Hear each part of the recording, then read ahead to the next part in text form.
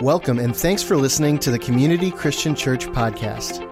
To learn more about Community Christian Church, visit us online at cccsterling.org. Today's message comes from Pastor Chris Ria. Good morning, everyone. I want to start this morning off by telling you a story about a kid by the name of Anthony Mahaverick. Anthony grew up in California, and he grew up in a broken home. His mom was addicted to drugs. Dad left. Mom had a stepdad move in, and both of them abused drugs and physically and verbally abused their 3 children. Now, Anthony was the oldest of his 3 siblings. So on multiple occasions, he would put himself into harm's way to protect his 2 younger siblings. He had a very tough upbringing. Never had enough food or enough clothes or enough to even really get by in life. In fact, at 17 years old, his parents kicked him out of the house because they literally didn't have enough money to feed him or clothe him any longer. So he was living on his own at 17. He got a job as a janitor during the week, and on the weekends, he would help people move into their homes. And one weekend, he was helping a man move, and he noticed that he was moving this man into a pretty nice house. And so this is a young kid at 17 trying to figure out what he wants to do with his life. No one's ever spoke any life into him, and so he asked this man, "How did you become wealthy? How did you find success in life?" And the guy said, "Well, to be honest with you, there was a seminar I went to that really changed my mindset. There was a guy by the name of Jim Rohn, and he was a motivational speaker and performance coach back in the 70s and 80s. And this guy told this young Anthony, said, that one conference really gave me confidence and changed my mindset so that I could do some things and believe that I could accomplish some things in my life." So Anthony was excited. He went and he found out that this guy was going to be coming and speaking at a conference near him soon. And he gave his entire paycheck. This event cost him his entire paycheck for 1 week to go to this event. But he went and he listened to this man, Jim Rohn, speak. And he was mesmerized by a man who felt like he had such self-confidence and such a positive mindset. So Anthony went up to Jim and he said, "Would you mind if I worked for you? You don't even have to pay me a lot. I just want to learn from you and work for you. I'll do whatever you need me to do, whatever anyone else doesn't want to do, I'll do." And this guy, Jim, was impressed with Anthony's humility and willingness to learn, so he brought him on his staff and on his team. And he mentored him, and he became a father figure to Anthony. And Anthony learned the power of having a right mindset in this life, positive mindset, not a negative one.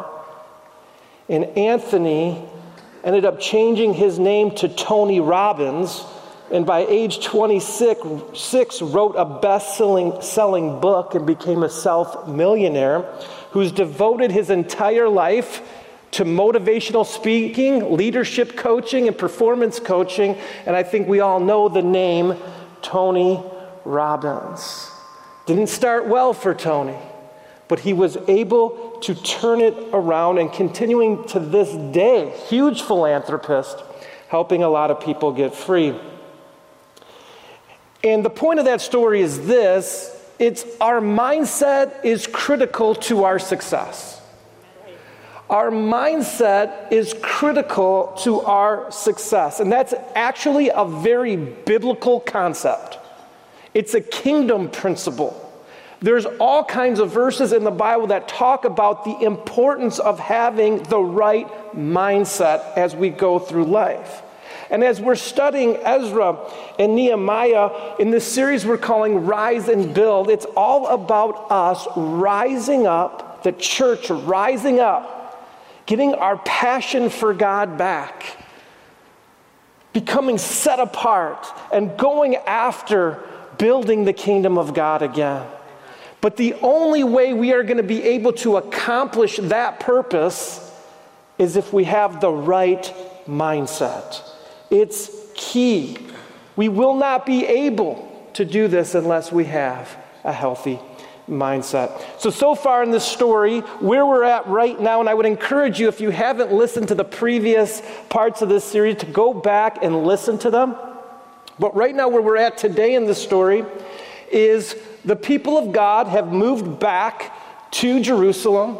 The temple is built, and they are beginning to worship and rediscover the Mosaic covenant, read the law. Ezra's leading the charge and getting people more passionate about God's ways and God's laws. So he's got all the people together. They're reading the word, and they're trying to do things right.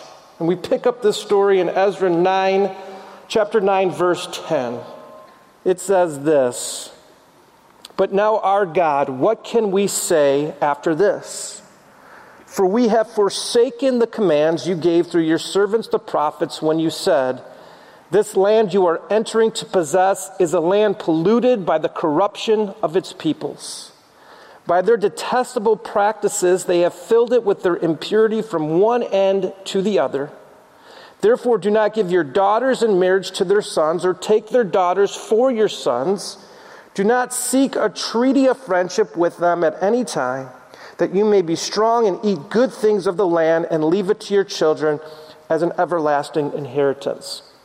So just a quick snapshot of what's happening here. Ezra is relearning the law. He's going back to what some of the prophets spoke about. And this was a prophecy when God was going to take his people into the promised land. He said, listen, you're about to go into a land with a lot of messed up people doing a lot of messed up things. I don't want you to partake in what they're doing, because some of the things they were doing was worshiping false gods. They were worshiping gods of immorality and sexual immorality. They were sacrificing their sons and daughters to these gods in really weird ways. They were murdering each other. They were eating things that would create disease. They just didn't have a lot of health and wellness awareness that God was trying to teach his people. They were doing all kinds of weird things. And he said, that's not what I have for you. I want you to be different. So don't, just so you know, you're entering a land where there's a lot of different nations, a lot of different foreign gods, a lot of things going on, things I don't want you participating in. And in order to ensure that, I don't want you to marry with the people in these lands, because they're going to bring their religion and their beliefs and all their things into your land, and they're going to corrupt you and pull your mindset and create an unhealthy mindset within you and my people. I just don't want that. So Ezra's reading that. We go on in verse 13. He says this: "What has happened to us as a result of our evil deeds and our great guilt, and yet, our God, you have punished us less than our sins deserve." Can I get an amen? God punishing us less than our sins deserve. "And you've given us a remnant like this. Shall we then break your commands again and intermarry with the peoples who commit such detestable practices? Would you not be angry enough with us to destroy us, leaving us no remnant or survivor? Lord, the God of Israel, you are righteous. We are left this day as a remnant. Here we are before you in our guilt, though because of it, not one of us can stand in your presence." So Ezra is trying to lead the people into humility and repentance. God, we've messed up in the past. In fact, that's the reason why we were exiled to a land that is no longer our land. We are sorry for that sin. We did not follow your ways. We did not do what you told us to do, and we are repenting. And I love this. It's humble. There's an act of humility here, and repentance is a part of it's been a part of our faith since the very beginning, and it's still a part of our faith. And I love that when we repent and we confess our sin, he's faithful and just to forgive us and cleanse us from all unrighteousness. So Ezra's leading the people in this. repentance. We go on in the story, Ezra 10, chapter 1 through 4. While Ezra was praying and confessing, weeping, and throwing himself down before the house of God. A little bit of a drama queen, but okay. A large crowd of Israelites, men, women, and children gathered around him. They too wept bitterly.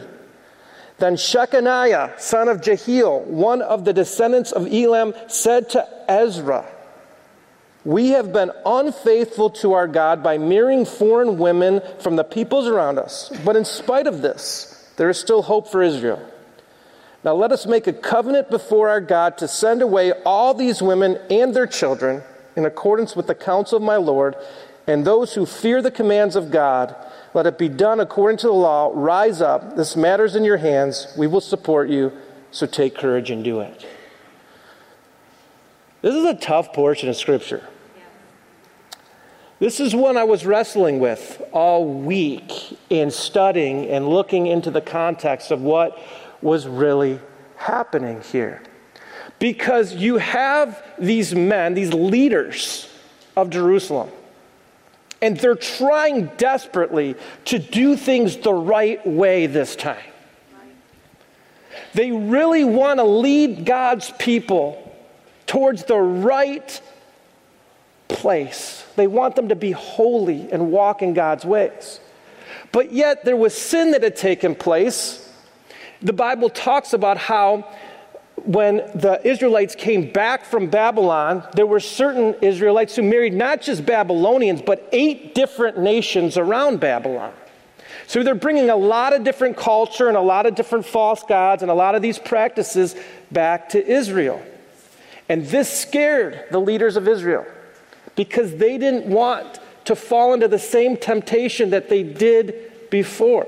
Now remember with me, Pastor Tony, in the first week of this series, he talked about how when the king of Persia told the Israelites they could go back and build their temple and go back to their land, only a small portion went. A lot of people stayed and were comfortable in Babylon. They said, hey, we're going to stay here. We like it here. We like the customs here. We like the religion here. We like life here. But the small remnant went back, and these were the people who really wanted God. They really wanted to live for Him. So they come back and they realize, okay, we've got some foreigners here. We got some men who married women from a different nationality and different religion as us. The Mosaic Law said not to do this, so we're going to tell them that they need to go. We're going to send the women and the kids packing back to Babylon or back to their homeland. And I want to note, God didn't tell them to do this. It was written in the Mosaic Law before, but God didn't tell them to send the kids and the women back. They did this. This is our response a lot of times to trying to fix sinful behavior or things in our life that aren't holy or healthy. We probably do this with ourselves, with each other, with our spouses, with our kids, with our parents.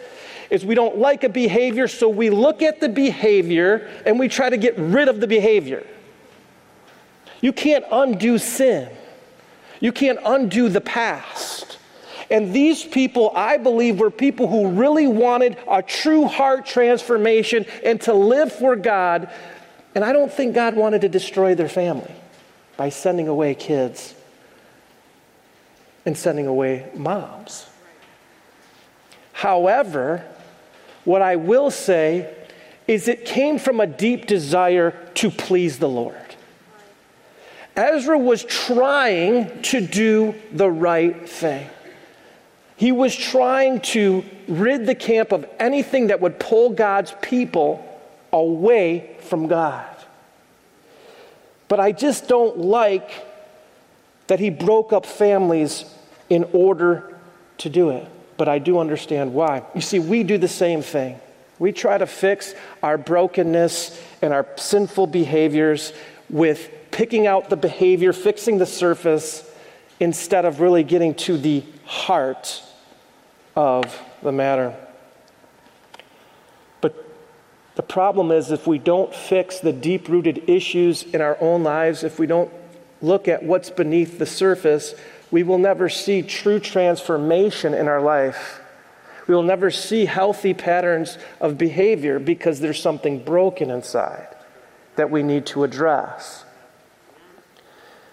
You know, a few weeks ago, I was looking outside at my backyard, and I was noticing there was a lot of weeds in my rock garden in the landscaping in the backyard. So one day, my wife and I, we went out there, and we started pulling weeds.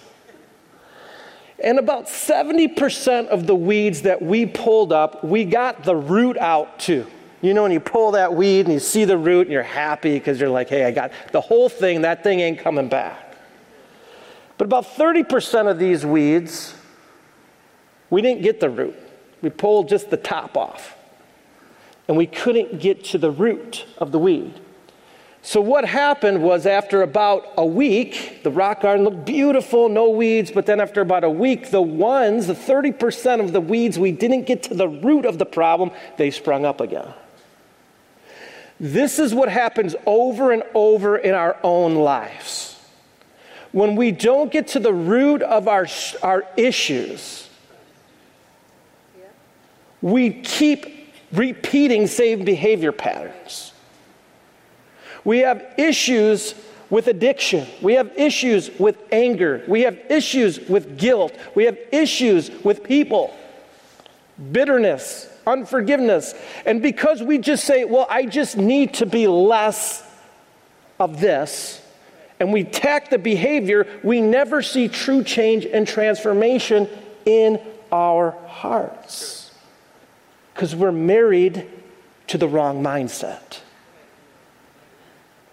I love what Proverbs says in Proverbs 23:7.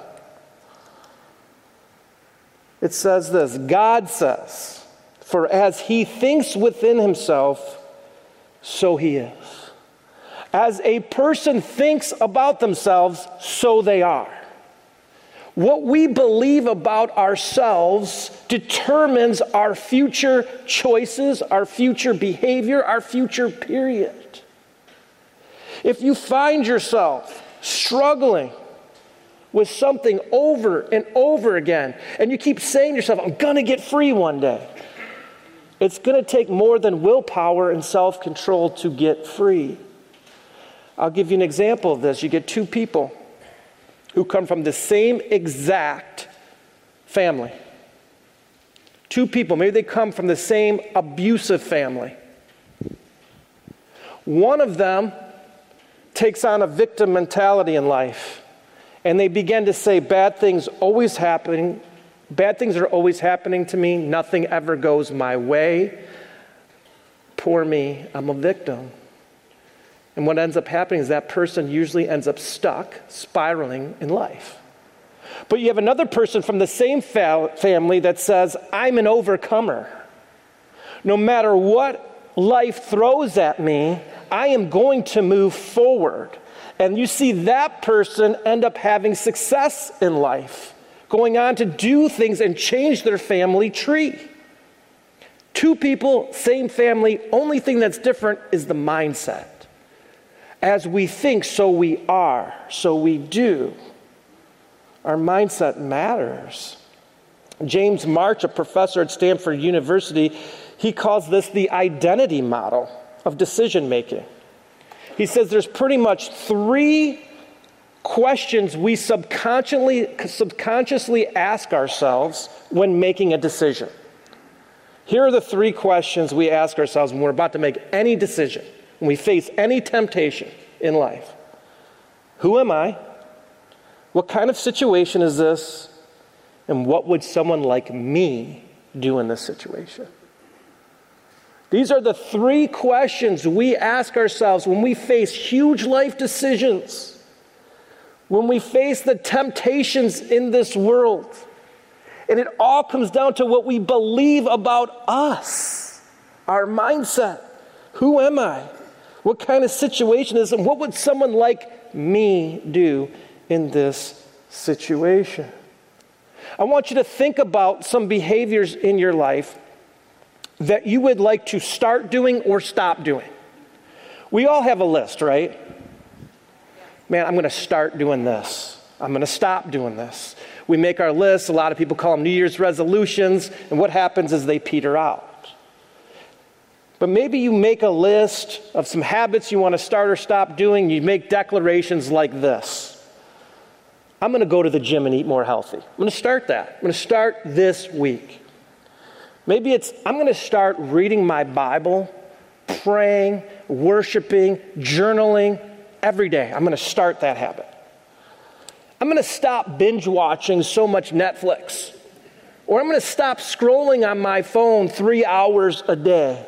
Maybe that's a goal. Or I'm finally going to break up with my boyfriend or girlfriend because this relationship is so toxic. I'm finally going to do it for good. I'm going to stop yelling at my kids so much, putting so much pressure on them. I'm going to quit smoking someday. I'm going to stop hitting snooze so I can actually get to work early instead of late. I'm going to create a budget and get out of debt and become financially free. I'm going to make more money. I'm going to give my kids a better life. These are habits that we say we want to start doing or stop doing. We make these declarations, and then time after time after time, we fail to follow through. Why? It's because we're married to a negative mindset and a lie that we've begun to believe about ourselves. So I'll give you some examples of this. If you drink too much or use drugs on a regular basis, your underlying belief is that the only way to escape my stress and pain is to medicate myself. That's the lie. That's the belief. When you choose not to read your Bible, I just don't feel like reading it. I'm just not into it. Your underlying belief is you don't believe God's promises are true for you. Or you feel so much shame or guilt, you don't feel like you can go before God. These are the lies we believe. When you continue in a toxic relationship, your underlying belief is you don't deserve better. You don't deserve any better than what you have right now. Do you see how these behaviors, they stem from a negative identity about ourselves? It's like treating an illness. Sometimes you go to the doctor and you have some kind of illness. What do they want to do? If you're in pain, they'll give you a pain medicine, and that doesn't cure your illness, but that maybe makes your pain less. It solves a symptom of your problem. But if you're going to get better, they have to actually treat the illness. And once they treat the illness, you'll no longer have pain in that situation. You got to get to the root or the heart of the problem. And motivation and willpower and self-control, as important as they are, they're limited until we create new beliefs about ourselves. If we don't create new beliefs about what we believe about ourselves, we will never see lasting change in our lives. Even if you're a Christian, even if you profess faith in Christ, God is in the business of transforming lives, but there are plenty of Christians I know that have been Christians a long time and still struggle to start and stop certain behavior patterns. Why is this? It's because we haven't changed our belief. Scientists use cybermetrics theory. They say there's 2 different ways we can change as human beings. First, there's what they call first-order change. This is behavior modification. I'm going to commit to starting or stopping a certain behavior. It's called first-order change. And what they've seen is they've seen spikes, where when a person gets determined to change a behavior, you start out strong, but it fades over time. Then the second approach is what scientists call second-order change. The focus isn't on acting differently, but on thinking differently, especially about yourself. And I love when science lines right up with the Word of God. Because Paul said this in Romans 12:2, nearly 2,000 years ago. He said, don't copy the behavior and customs of this world, but let God transform you into a new person by changing the way you think. How does God transform us? By changing the way we think. He helps us create a new mindset. Do not be conformed to the patterns of this world, but be transformed by renewing your mind, changing the way you think. This is how we see lasting change in our lives. I have a friend right now who's my age. I'll just say in their 40s somewhere. And his entire life, I remember he's a childhood friend. In his entire life, people called him a procrastinator. I mean, everywhere he went. He waited too long to do his homework until the last minute. His teachers called him a procrastinator. His parents called him a procrastinator. His coaches called him a procrastinator. And guess what? He believed it. And he took that on as his identity. And at 40-some years old, he's still procrastinating. Still hasn't done much with his life. I have another friend who was told his whole life, you never follow through. You have good ideas, but you never follow through on anything. And he took that on as an identity. He would start things and not finish them. All the time, there'd be these little great ideas started, but never finished. And one day, a woman came into his life and said, I believe in you. You are not what people have said you are. You can finish things. You can be successful. And she began to speak life into him over and over and helped him create a process to finish what he started. And that same friend now, in his 40s, overcame the label of not following through and is one of the greatest people of follow through I've ever seen in my life. Gone on to be very successful in life. He's a Christian man. He's raising his kids as a Christian person. And they have a great Christian home. He's successful in what he does. He has a good marriage, good family. See, our mindset is important. And what happens is many of us have been labeled things by people we care about, and we begin to believe those things to be true about us. When you hear something over and over and over again, it starts to take a toll on your mind. Psychologists call it the looking glass self. We see ourselves through the eyes of others and let those people define us. What do others say about me? And we live our lives defined by that. Defined by maybe what your parents said. Maybe a teacher told you, a coach, maybe your peers, maybe a bully. And we've taken on that label. And that's our identity. And we're stuck because our mindset is stuck. We can also define ourselves by our worst sins and habits. No one knows us better than ourselves. And a lot of us have unhealthy mindsets and beliefs about ourselves because we know the struggle we have. We know the sins or bad habits that we've had. And we think, man, if anyone knew this, they'd think I'm a terrible person. I must be a terrible person. I'm a horrible Christian. I'm lazy. I'm an addict. I'm a loser. These are the mindsets that a lot of people have when no one's watching. This is what we think about ourselves. But I want to tell you, that's not who you are. That's not who you are. You're not the sum of your poorest choices.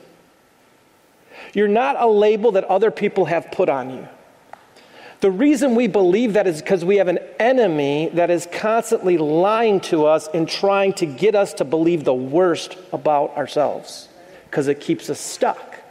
1 Peter 5:8 says the enemy prowls around like a roaring lion, seeking someone to devour.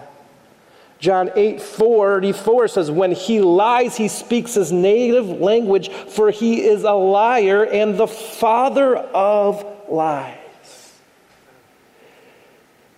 And what he's lying to us about is our very identity, the foundation of who we are. And if he can get us to believe lies about ourselves, we will not believe the truth. And we will be stuck with a negative lie mindset. Just like he did when he enticed God's people, the Israelites, to marry outside of the Israel nation.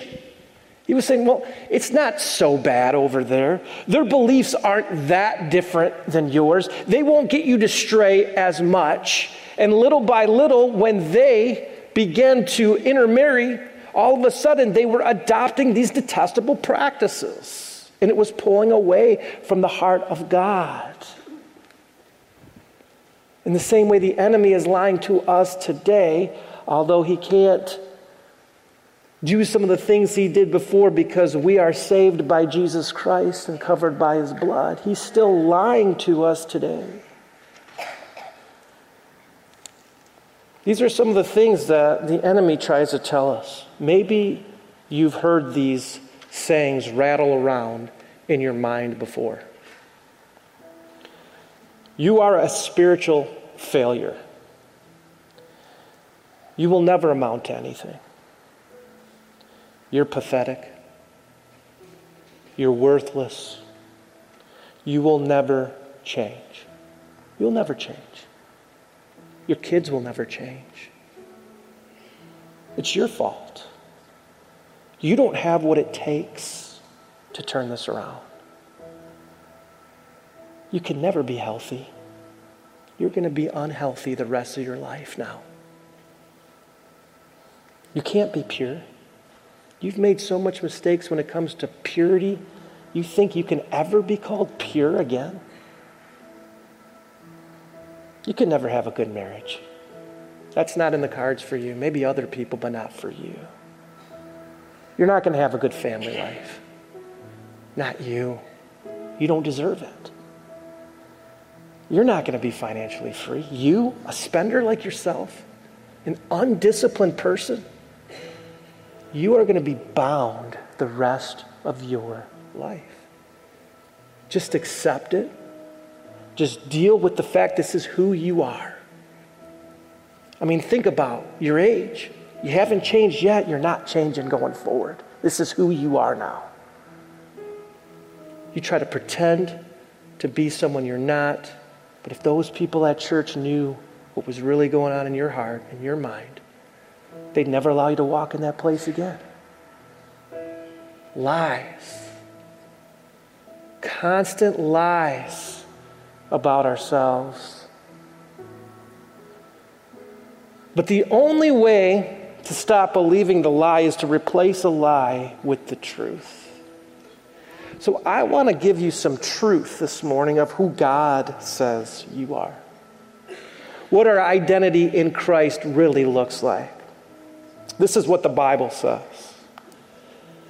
That we're sought after. God's pursuing us. He's seeking after us. That we're precious in His sight. That we're a new creation in Christ. That we're not condemned.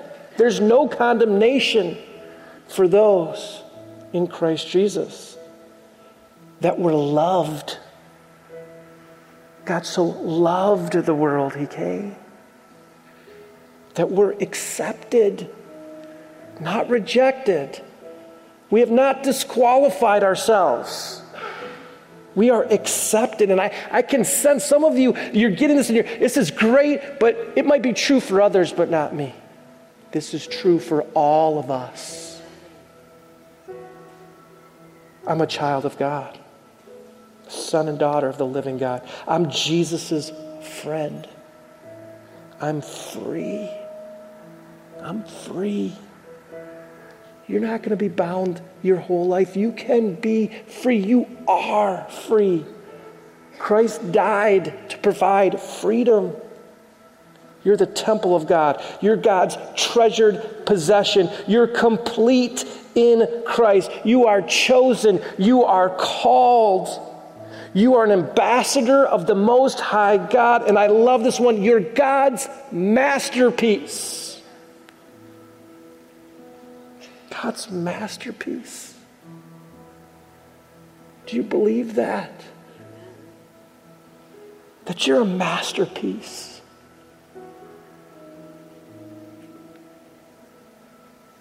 You're able to do all things through Christ who gives you the strength. And you're more than a conqueror through Jesus. That's who we are. That's who all of us in this room who call ourselves Christ followers are. That's our identity. And if we started to believe that, our behaviors would change.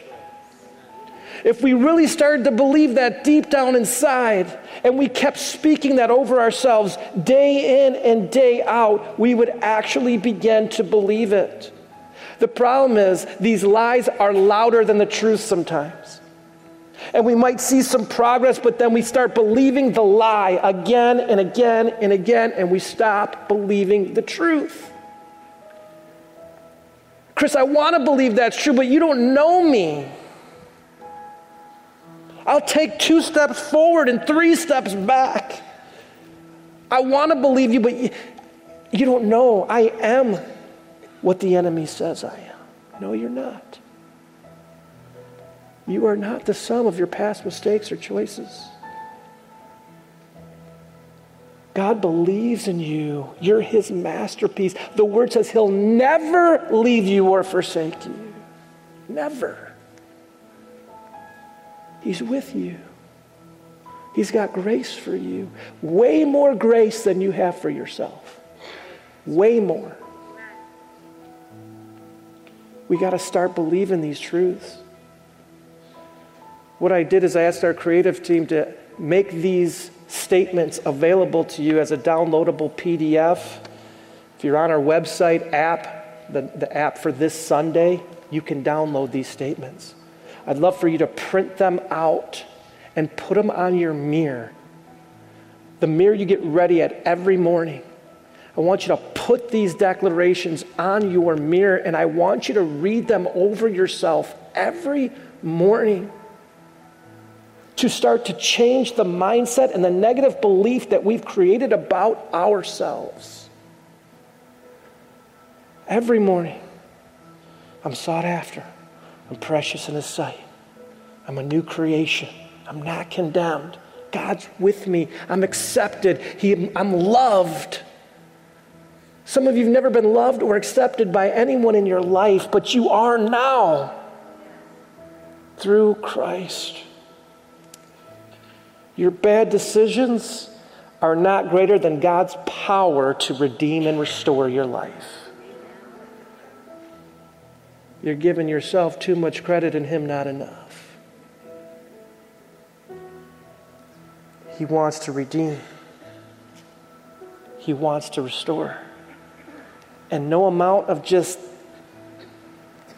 rolling up my sleeves, willpower is going to will us to stop behaving in certain ways or to start behaving in certain ways. It's getting to the heart and actually believing the truth. Then all of a sudden, naturally you start doing things different because you're thinking different.